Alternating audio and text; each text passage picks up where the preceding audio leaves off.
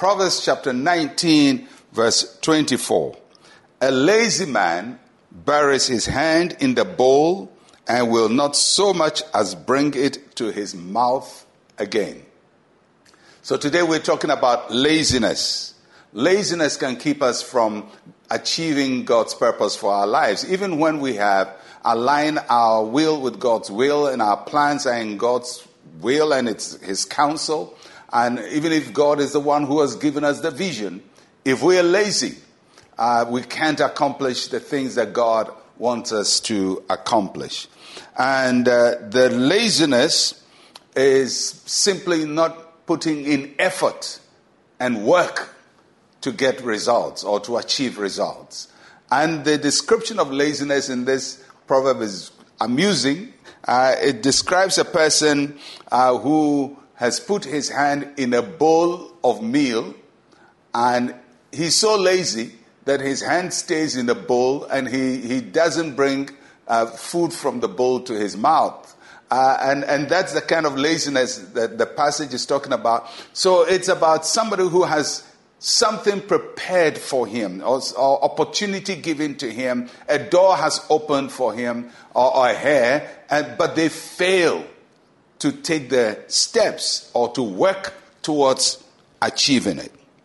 We can't just pray and sit around and hope that God will do everything for us. There are things that God does for us, and there are things that God has given us the wisdom and the ability to also do. So God will prepare a table before us, but He will not eat what He has prepared before us. And He will not put our hand to the bowl and bring it to our mouth. He prepares a table before us, but we must sit at the table and partake of the meal. God will open a door for us, but He will not enter the door. He will not push you into the door. He will open the door for you. You have to learn to walk into the door. God will give you the right connection in a relationship, but you have to put in effort to nurture and to nurse the relationship to become a blessing. There are things that God will send His angels to do for us, but there are things that God will give us the wisdom to do by ourselves. And anytime God equips you with gifts and talent and ability to do something, He's just telling you, He's giving you what it takes to do it, and He's not going to interfere in doing it for you when He's already given you the gifts and the talent and the opportunity and the ability. So when you look through life, you find that there are many talented people, gifted people, who sometimes don't achieve much in life.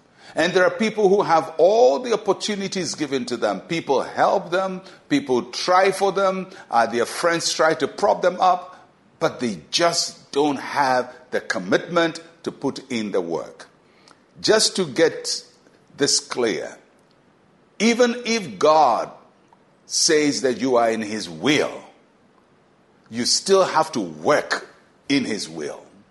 Even if God is the one who planted you in a place, you still have to work in order to be fruitful. If God is the one who created the rivers of water and He plants you, you have to suck up the water and fruit what He has given to you. So there is work for each one of us. And if 2021 is going to be a fruitful year, then it's going to be a year of work, hard work, commitment to work, and focusing on the work and giving it all that you have, giving it all that you have in you, all your energy, all your strength. You shall serve the Lord your God with all your energy and His purposes with all our energy.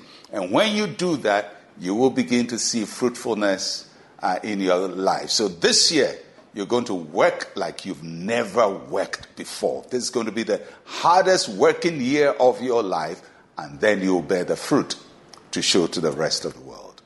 Let's share a word of prayer. Say with me, Heavenly Father, I am grateful for the doors you have opened for me. Help me to fully access them. In Jesus' name, amen and amen. Well, I'll be with you again tomorrow. I'm Pastor Mensa Otabil. Shalom, peace, and life to you.